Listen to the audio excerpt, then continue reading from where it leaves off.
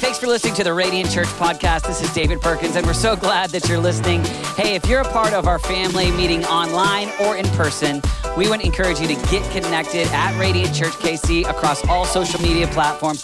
God is doing something incredible in Kansas City, and we love connecting with you, whether it's through our app or even through all the content available on our YouTube page. Hey, our prayer is that God uses this message to change your life and that you could become a dynamic disciple of Jesus. Thanks for listening. Enjoy this message. All right, Happy New Year. If you love Jesus, say I do. It's great to see all of you. Thanks so much for being here. Hey, can we give the worship team a big hand? They did a great job today. So grateful for them, all the dream teamers that lead us in worship. Hey, we are... it's great to see you. It's great to see everybody online. Love what God's doing. We are starting this series here called Good God. And this context here is as we go into these 21 days of prayer, we're going to spend time each day just gathering together online. And so in the future, one day, we hope to be in person again. But during these 21 days and this time, we're going to do 6:30 a.m. and 6:30 p.m. On Zoom. And so if you go to our website, radiantchurchkc.com, there's a place where you can click 21 days, and there's a Zoom link right there so that if you could join us, we won't have gatherings in a physical place. All of them will be online, but we're going to gather each day. And so I'd like to invite you. They're going to be 30 minutes, 6:30 to 7. So 6:30 a.m. to 7 a.m. for the morning people, 6:30 p.m. to 7 p.m. for the evening people. And if you could jump on, my dream for you would be to try to jump on every day. 30 minutes, we'll take a little bit of time and have a devotional prayer, intercessory prayer, and then we're going to pray in these Zoom rooms, just to connect, Zoom rooms, it rhymes, community groups, just to connect a little bit for these 21 days of prayer. And in addition to your devotional life, that's big, in addition to corporate prayer, my hope is that God begins to put ministry calling, ministry ideas on your life, because coming out of 21 days, we'll go right into our small group semester. Many of the small group leaders that will lead in the spring are sitting right here. Many of the small group leaders are online right now at your house. Some of you are on your phone right now. But there'll be something that God puts in your heart that you just can't shake. And so there'll be a certain... maybe an age group of people, or maybe somebody who's experienced some kind of trauma. There'll be something that you kind of sense the Lord putting on your heart, and that would be a great idea for you to lead a group around. Some of you might want to just say, I want to take a step and join a group. Any of those things, but we take 21 days of prayer where we come before God and we say we're going to give you our first and our best, and then coming out of 21 days, we'll go right into small groups. So my hope is that is like prayed over, thought about, that you're sitting there alone with God with your journal and your Bible, and you start to write down ideas and thoughts, and in addition to God transforming your heart, you start to care for people. All right, that turned into a sermon. Sorry about that. So 21 days of prayer. So here's the idea for this series. We've got a new series, new year, January 3rd. Here we go. I'm calling this series Good God. And the idea is how good our God is. And when we were in that series in Exodus 33, there was that phrase about the goodness of God before Moses. And that became a part of my prayer journey. And I just began to ask God that I would behold, see, understand, know, live in the goodness of God. And then that song became kind of my favorite song. I have lived in the goodness of God. All my life you have been. And so that started to kind of burn inside of me. So this new series comes from last week, the idea we talked about in the fasting message, which if you missed that, go back and watch that on YouTube, because we talked about how fasting is feasting on God. And so the vision of this series is the good God, Exodus 33, feasting on God. And I want to take just each week an attribute or a characteristic, a dynamic of the personality of God, and just dive into the scriptures on what it means that God is good. This first week, so the overarching idea is the goodness of God. This first week, we're going to talk about the holiness of God, how he is holy. And then we'll take different attributes in future weeks. I read a book by A.W. Tozer called The Knowledge of the Holy years ago, and each chapter is on a different attribute of God. And so this series could most be described as kind of that same concept of that book, where we're just going to go after a feast on God. And so in this season where you desperately want hamburgers and fries, we're going to be talking about God's holiness and forgiveness and we're going to feast on different attributes of God. All right, you with me? Good to go? All right. If you've got your Bibles, go Isaiah 6. We're going to read there, then we're going to pray, and then we're going to talk about God being holy. All right, Isaiah chapter 6, great moment where Isaiah has a vision of God, and my hope is that you'll see this vision of God, and that in this vision, where it shows the heavenly scene and the seraphim cry, holy, holy, holy. I want to talk about that. I want us to lean into God being holy. Isaiah 6, here we go. In the year that King Uzziah died, I saw the Lord. That's my prayer for us, that we would see the Lord, that God would open up our eyes, our hearts to see him. Here it is, high and exalted, seated on a throne. And the train of his robe filled the temple. Above him were seraphim, each with 6 wings. With 2 wings, they covered their faces. With 2, they covered their feet. And with 2, they were flying. And they were calling to one another, holy, holy, holy is the Lord Almighty. The whole earth is full of his glory. At the sound of their voices, the doorposts and thresholds shook, and the temple was filled with smoke. Woe to me, I cried. I am ruined. That's the response to beholding holy. For I am a man of unclean lips, and I live among a people of unclean lips, and my eyes have seen the King, the Lord Almighty. Father, we love you today. We ask, Lord, that our eyes would behold the King. We pray, holy God, would you reveal yourself to us that we might see more of who you are. Holy Spirit, open up our eyes to behold the holy God. We love you. We give you our lives again today. In Jesus' name, amen. Our family is on a journey right now where we have seen God faithfully move in the physical life of my dad. And so my dad is 75, and he spent 27 days in a hospital right over here, Olathe Med. And for much of that time, as we were laboring in prayer, there was the thought, this may be the end of his life. And so it looked like there was a strong chance that he might go to be with Jesus. And so we were laboring and praying for his life and asking God to touch him. And God did touch him, and he is home, and I'll continue to tell that story all the days of my life. And thank you for that. And one of the things that touched me in that season, I spent a lot of time FaceTiming with my dad. So he was in the COVID unit, and we would FaceTime, and he began to talk to me about how, as he looked at the possibility of his life ending on earth and going to be with Jesus in eternity, that the idea of that conversation with God could be coming, that he could be coming into the end of this brief life, the brevity of this life, and going to have that kind of moment where he sees God. And he shared that though he looked back at his life and there's been a whole lot of mistakes and flaws, that he was ready. That when he thought about going to stand before God, that he was ready. That he looked at it and he was like, I'm ready to see God. I've given my life. I've been saved by Jesus, and I've been walking with Jesus, and I'm ready. And there's that enthusiasm to see the Lord. Isaiah here is talking about seeing the Lord. We're going into a fast where I'm asking God that we might see the Lord.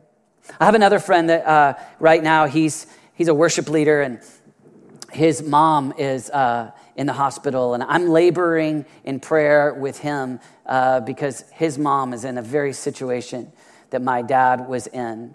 And similar to my dad, she's looking at this real reality that her time on earth is brief and maybe coming to an end. And all of us in this season, maybe even like never before, have people that we know, relationships that we have, an awareness of how brief life is, and that one day we really will have a conversation with God, that we're going to behold him, we're going to see him, and that day, that eternal day is coming.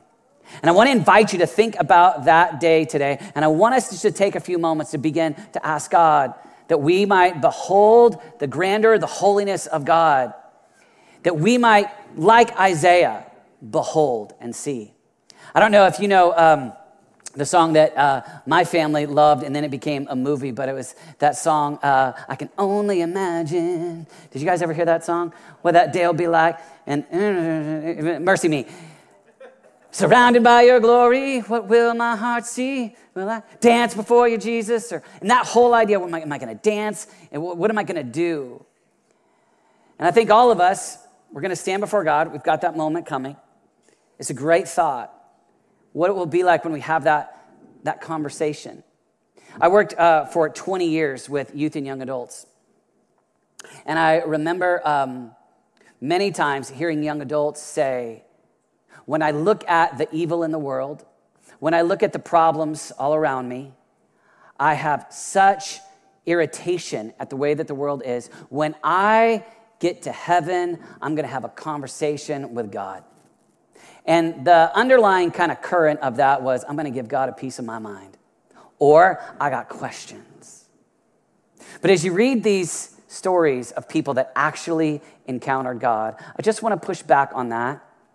Because most of the people that have these encounters with God don't come before God and say, I got questions. It's moments like Isaiah, who here in Isaiah 6, he says, woe is me. I'm a man of unclean lips. He gets this image of the heavenly scene. And it is not, hey, I'm the center of my world and I can't believe that you did. It is holy, holy, holy. That's what he beholds. That's what he sees. And when he sees that, his response is not, hey, I'm intelligent and I got big thoughts. Big is me. His response is, woe is me. Big are you. Great is God. Holy is God.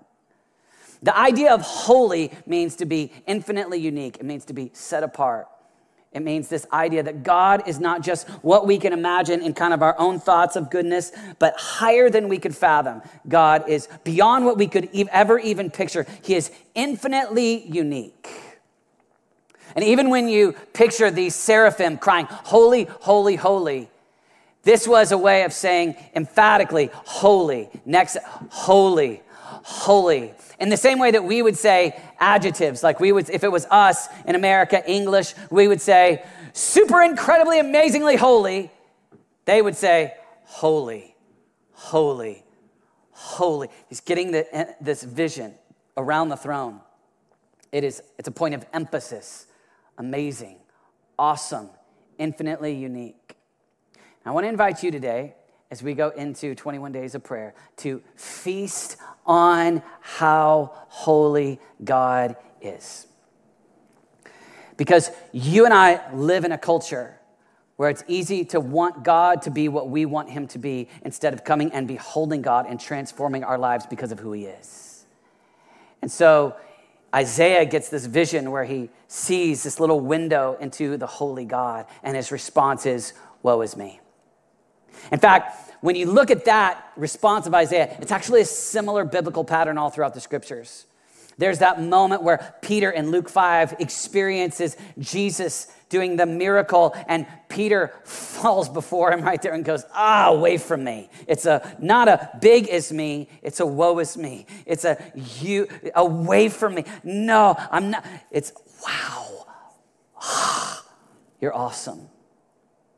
One of the more famous ones is in Revelation 1, where John the Beloved, the one who even describes himself 5 times in his gospel as the disciple that Jesus loved, or this one who had this intimate friendship with God.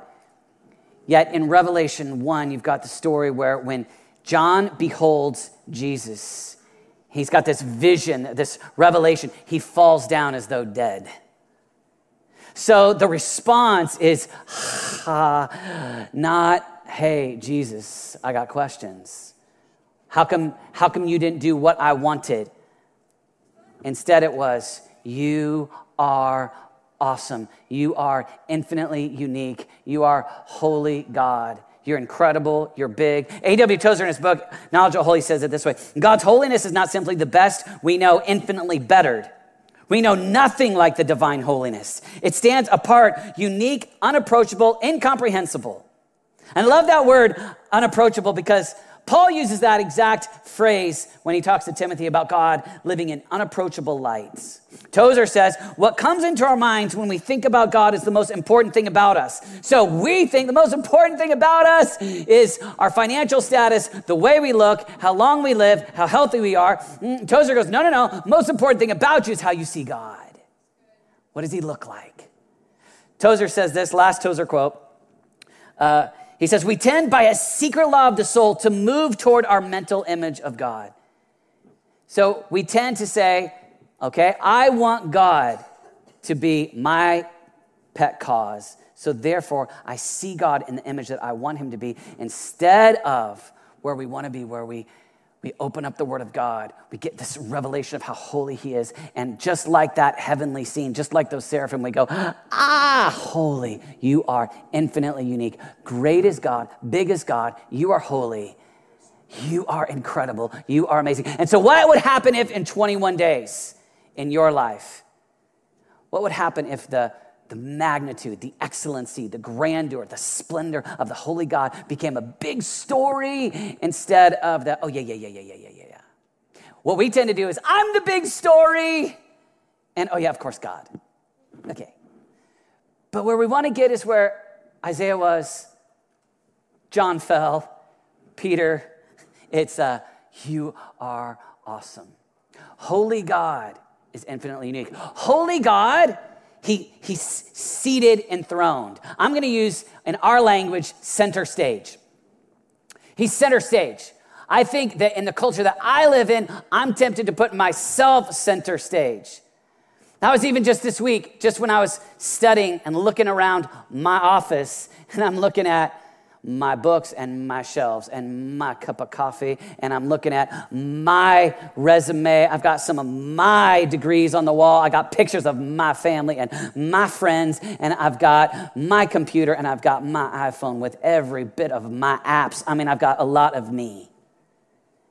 And it's just so easy to build my world around my time, my vision, my goals, my life, my family, my agenda, my hopes, my dreams. So easy. I think it probably is for all of us. Me and mine, what I want. And here, I just want us to see Isaiah going, wow, woe is me. And then he says this phrase. He says, woe is me, I'm a man of unclean lips, and I live among a people of unclean lips. And this is an intriguing concept because he's a prophet. So what he does is he speaks about who God is. And so for him to say, I have unclean lips, it's here's the best thing that I have to offer. I speak about who God is, but when I see who God is, I go, I'm nothing compared to how great God is. He is awesome. Holy, holy, holy. You've got, and so if you were to take the thing that you do well at, it would be like you beholding God and saying, hey, I'm Nathan Dorensky. I am smart and organized, but you know what, God? When I look at you and I see you, turns out your omniscience is better than my Asana app. You are amazing. God, I can sing. I'm Katie Reed and I got songs for days. That's Ariel, but I could sing. Right? But it's as if she would say, compared to you, I have nothing. My lungs, I got nothing compared to God. You take your talent. You take what you've got. And when you get before him, it's kind of like when we read about Revelation 4 where they throw their crowns down. They just say, everything that's nothing compared to God. It's when I see who God is, you could take, yeah, but I'm wealthy. Oh, compared to God, you own it all. You're amazing. Yeah, but I'm smart. Yeah, but I'm good looking. No, compared to unapproachable light, you're lacking. I mean, there's nothing compared to who he is. And this is just for us to take a few days to feast upon God and say, you are excellent. You are completely, it's not just my highest thoughts, my greatest, better than me. It's even what I have doesn't compare. You are infinitely unique. You're more than I could fathom. And you, not me, you are center stage. You've got it all. And there's no other God besides you. And God seemed to make a big deal about that. Like when you look at, it's the first commandment, you will have no other gods before me. I'm number one. But I don't think it's so much so in our culture. In our culture, it's acceptable for you to kind of tolerate some other gods. But God doesn't kind of talk that way as if other gods, if he's going to scoot over for other gods. Not with the Israelites, not with it's this, in fact, I was reading this week, even Elijah, when he's taunting the prophets of Baal, It's this strong statement. Where is your God? Is he asleep? Did he take a nap? Is he on vacation? I remember talking to one lady, and I was talking about God, and she said, okay, that's your God. I'll serve my God, a different God, and we're both okay. You go your way, I'll go my way, and it both works. Both of us go, it ends in the same place. Culturally, you feel the pressure to say, okay, yeah, it's great, but I'm just reminding us that's not God's way.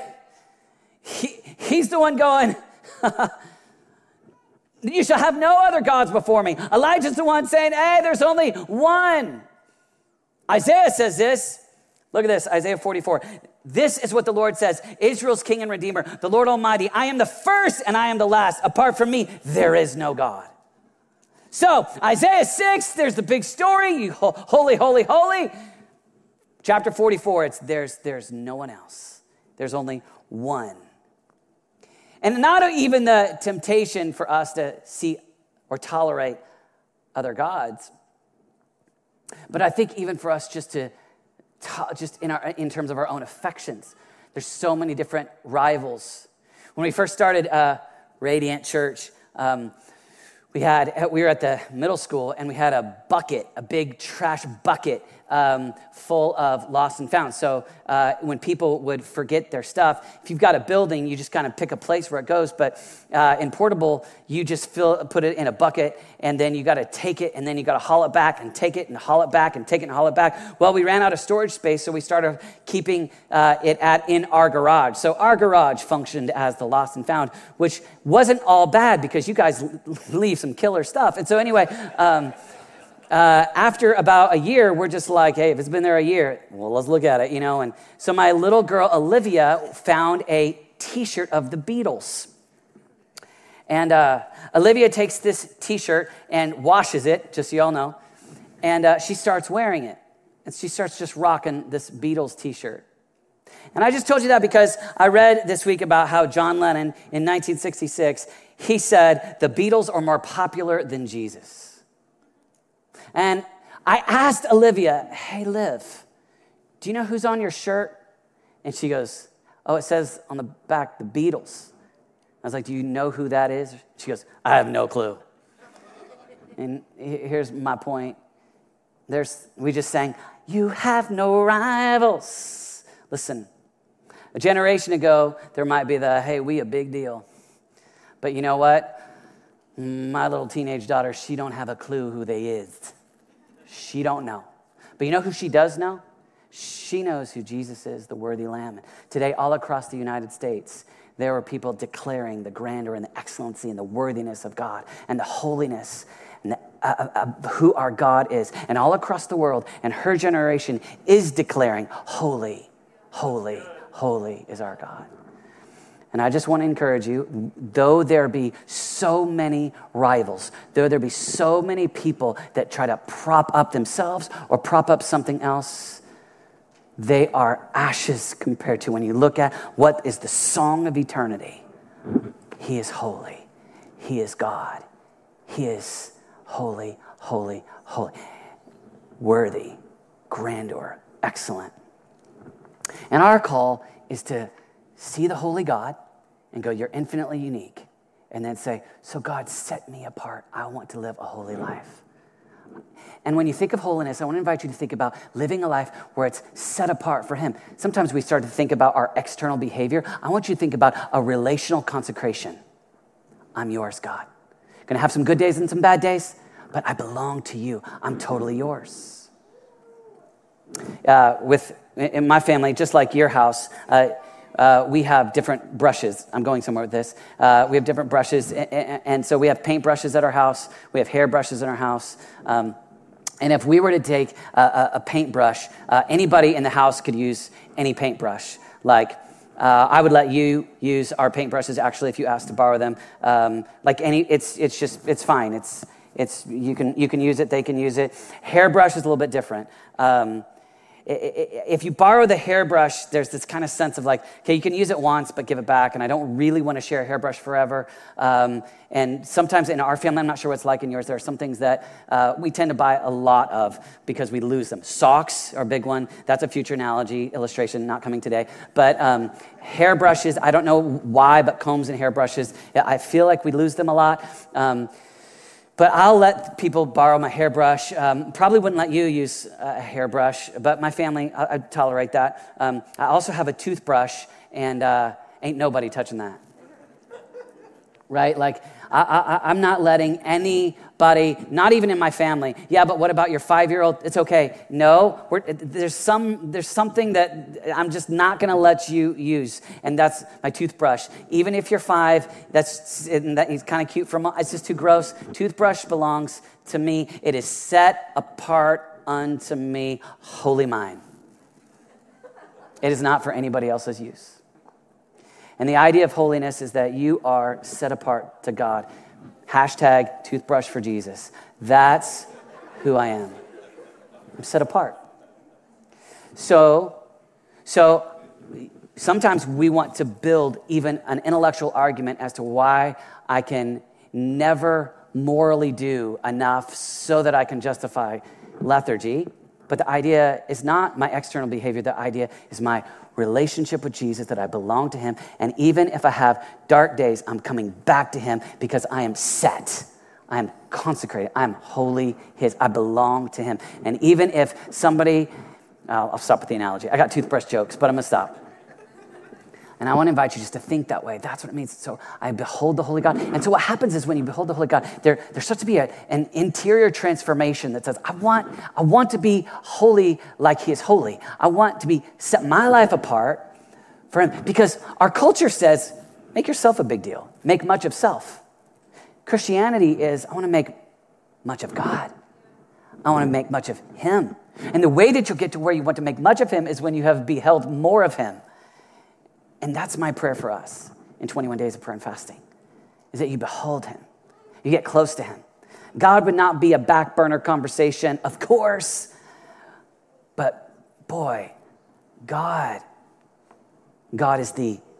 And what's fun to see, I was thinking about that whole Beatles thing and that whole song. And I know I'm picking on the Beatles. If you love the Beatles, I'm so sorry. I don't have an issue with the Beatles. I just like the phrase.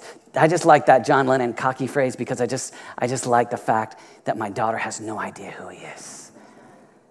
I just love it. It's innocent. It's cute. But I want you to just catch. Can you imagine when we stand before God, all the little things that we tend to think I'm a big deal or what I think is big in my culture, but compared to Creator God, who Job 26 says he breathes and the whisper of God creates. I mean, we look at the God of the universe who exists eternity past, eternity future. And actually, this third idea is holy God is eternally sung about in heaven. There's an eternal song about this holy God. So when we read Isaiah 6 right here, and we read holy, holy, holy, this is the same idea that John sees and when he hears in Revelation. Holy, holy, holy is the Lord God Almighty. So sometimes the worship band has spontaneously up here started singing, we lift up the ancient song, we lift up the ancient cry, and you're all thinking, what are they talking about? That's what they're talking about. They're talking about this song in heaven that declares, holy is God. Holy, holy, holy. And whether Isaiah sees it, John sees it, thousands of years later, it's he is awesome. He is infinitely unique. He is holy. And the interesting thing about these seraphims that are describing God as holy is that it's just the holiness and the worth and the glory of God that causes them to sing about who he is. In fact, in my journey, in recent years, I've had so many blessings from God. So many things that God has done for me. Like, in addition to becoming a follower of Jesus when I was young, and Jesus saving me and put my feet on a rock, and the fact that I get eternal life with Jesus, even in addition to that, I mean, just not too long ago, having this dream that God would start a new church in Kansas City, and I've seen God do amazing things. There's things that I'm believing for my children that I'm seeing God do. And when it's just me and God, I'm just kind of like doing backflips because I'm just like, you're so good, good. Oh, yeah, right? Because I'm seeing God do it.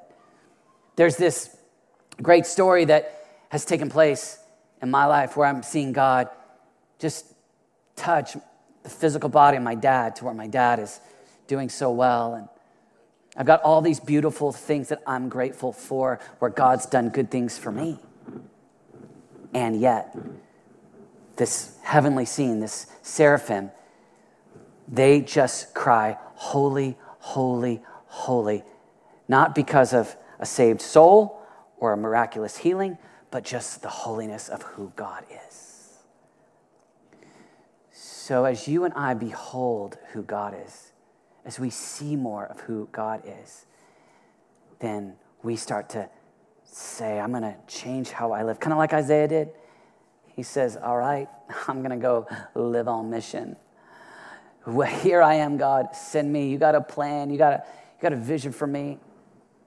And I want to invite you to just think, as you get with God and behold God and start to care more and more about the things of God, it just starts to push out all these other things that we tend to make a big deal. But the holiness of God could be the big deal that you go, I'm yours. I belong to you. I want you. So I want to give you 3 practical ideas real quick on how to live this during these 21 days of prayer. The first one is I want to invite you to ask God for more encounters with him. Straight up. Like when you come before God, maybe you're the kind of person that you pray as you drive. Maybe you're the kind of person that has a journal where you pray. But if you would just come before God and just say, God, open up my eyes. I want to behold more. I want to see more. Let me see what Isaiah saw. Let me see what John saw. You can go back to that Moses series on YouTube and go, I want to behold what Moses beheld. I want to see more of you. Open up my heart, open up my eyes. If this is a song that's going on for all of eternity future that declares, holy, holy, holy is God, I'm a little bit bored with the radio. Oh, that hurt, sorry. I'm just saying I'm a little bit bored with these things that are, they're here today and everybody calls them great. But compared to who you are, they've got such a short shelf life. I want to see more of what you're like. You could this year, you could open up the scriptures, be a part of 1 Year Bible, and just say, God, show me in the scriptures what you're like. If you have increased encounters with God, your response will be like Isaiah's, woe is me. It will be like Peter's. It will be like John's, felt like a dead man. Where if you choose to fill up your life with less encounters, and I'm not saying, what I'm saying is you put your heart in the position to receive and say, okay, God, I want to encounter you. You'll watch over time the transformation of your heart where you start to talk on God less and talk of self less. God starts to be on your lips. I want to talk about God. I care about God. The things that are on God's heart become big. And so I want to invite you to ask God, God, open up. That's what we sing when we sing, open the eyes of my heart, Lord. Open the eyes of my heart. I want to see you. Some of you know that. Some of you just are picturing like eyes on a heart and you don't even know, or it's what? It's like, what? No, it's actually talking about, it's actually saying, I want to know, behold, see, with my heart, my affections, revelation. Open up to where I see more. So number 1, I want to invite you to this word, ask. Just ask. And you could just make the easiest prayer. Open my eyes. Let me see. You could just say revelation. You could have a 1-word prayer. Revelation.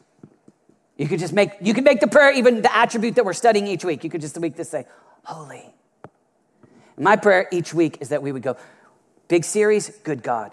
This week, holy God. The next week, we're going to hit attributes of who he is. This week, you could just make it your prayer, holy God. You could just, that could be the request for revelation. Holy God, let me see. Second thing I want to invite you to is to actually sing. Oh no, I just offended a whole lot of people. but just actually use your voice and just sing. Just think about this idea of here you've got these seraphim crying, holy, holy, holy. You've got, in Revelation, that same idea being sung. And I was thinking about even in Revelation 19, where one day there's this great multitude that declares, the Lord God omnipotent reigns. And I was just thinking about that declaration, the Lord God omnipotent reigns, meaning our declaration will not be, hey, I got questions. It's going to be, you are holy. You are incredible. Hallelujah. The Lord God, good God Almighty. You are amazing.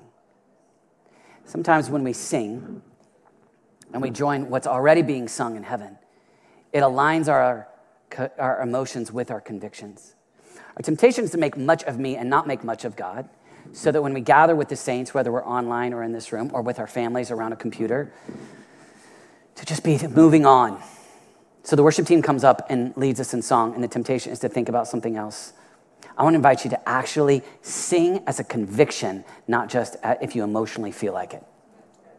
So that you will, so you can even think of it like, all right, if across the whole earth, the Church of Jesus Christ is declaring the grandeur of God, if in heaven, seraphim are declaring the holiness, the grandeur, the excellency, the infinite uniqueness of God, even if I've got a lot going on, I've got bills to pay, I've got games to watch, I've got garages to clean, my brain, my affections, my thoughts are headed towards one place. Holy, holy, holy is the God of the universe.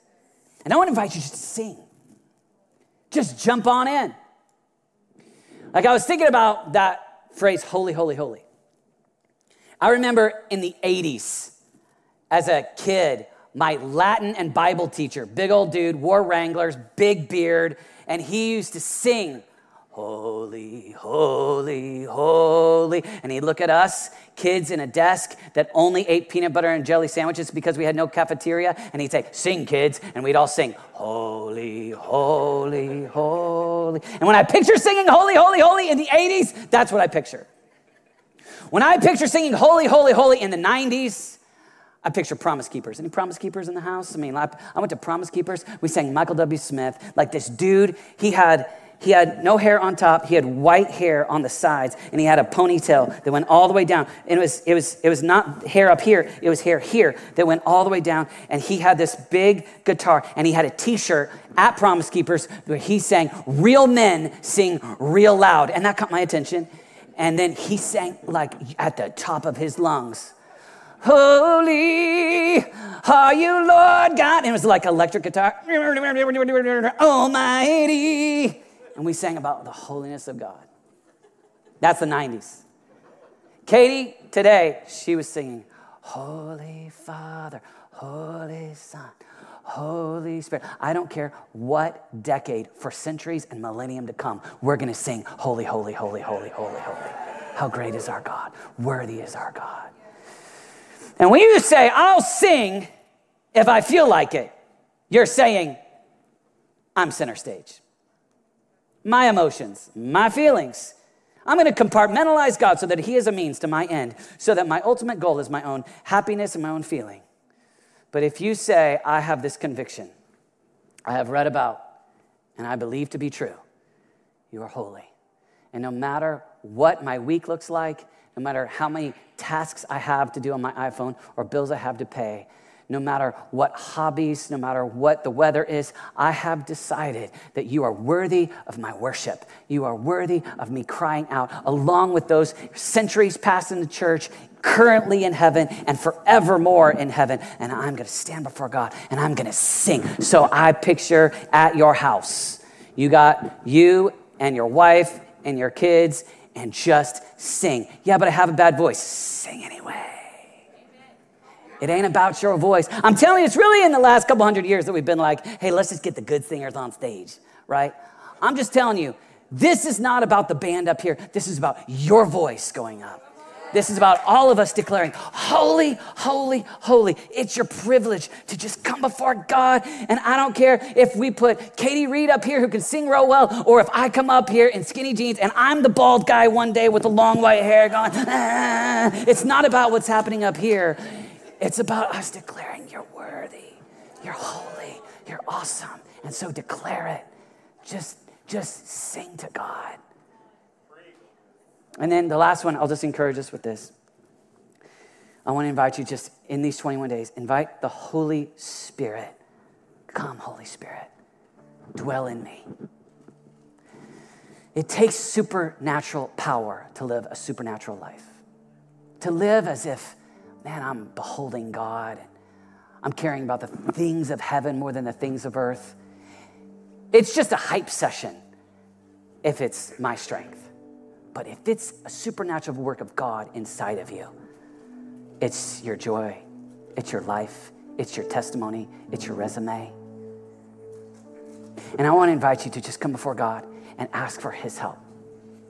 Ephesians 5, don't get drunk on wine, but be filled with the Holy Spirit. Take that verse, make it a mantra. Holy Spirit, Holy God, come and live in me. I need help. I need God. Paul, when you read Paul, even to make that comparison, it's almost funny. He's going, don't do this. Do this. If you have this moment where you just say, I want each day, I'm desperate for the Holy Spirit. I'm telling you, you ask God, and then you sing and declare who he is, and have the work of the Holy Spirit inside of you. You'll live a supernatural life. These 21 days of prayer can set 2021 into being the best year of your life. You walk closely with Jesus, and the circumstance doesn't dictate your year. You go through the dark night of the soul, there's a verse on that. Oh, you're with me. Your rod and your staff to comfort me. You go through great days. All else is ashes compared to the surpassing greatness of knowing Christ Jesus my Lord, for whose sake I've lost all things. So you don't have to live 2021, and if it goes well with circumstance, you're going to have a good year. And it goes bad in circumstance, you're going to have a bad year. No. These 21 days, I'm getting close. I'm feasting on God. And no matter what comes, good days or bad, success or failure, you can have a year that you look back and you go, what matters in eternity, I grew in that. That's my dream for us. That's my dream for you. Would you just bow your heads and let's just take a moment and pray together? Would you just pray that first thing I said? Would you say, Holy God, open my eyes to see you? And then just give him these next 21 days. I give you these next 21 days.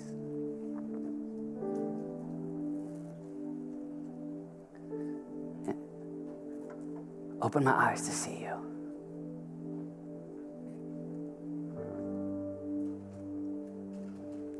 And then we just say, Holy Spirit, come fill me. I need the Holy Spirit in my life. Push out the other things. I belong to you. I'm consecrated. I'm holy to the Lord. I'm set apart unto you.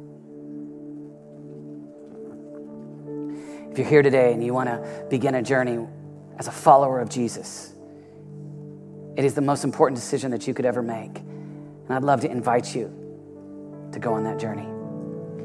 And the Holy God sent his son, Jesus. And Jesus lived a holy life. And because of the Holy God sending his son, Jesus, Jesus, who lived perfectly, died on a cross, took on the sin of humanity, and opened the gateway, the door, for you to be close to God now, to have a relationship with God now, throughout all of eternity. And it begins with you saying yes. And I want to invite you to pray a prayer. This isn't the only prayer that you'll pray to God. This is a first prayer to begin a journey with Jesus. If you want to do that today, I want to invite you to say, God, I give you my life. Change me. Heal me. Save me. I don't want to be the Lord of my life. I want you to be the Lord of my life. I won't go my way and be the Lord of my own life, make my own decisions. You be Lord of all. Take it. I give you everything. I want eternity with you. I'm yours. And if you prayed that prayer, it's beginning your journey with Jesus. It's the most important prayer of your life. Father, I ask in the name of Jesus for every person that's just decided to follow Jesus or that's been following Jesus for decades, I pray that you would mark them. We pray, Holy Spirit, give us supernatural strength to walk with you. Do a fresh work in our hearts and our lives. In Jesus' name. And Radiant Church said amen.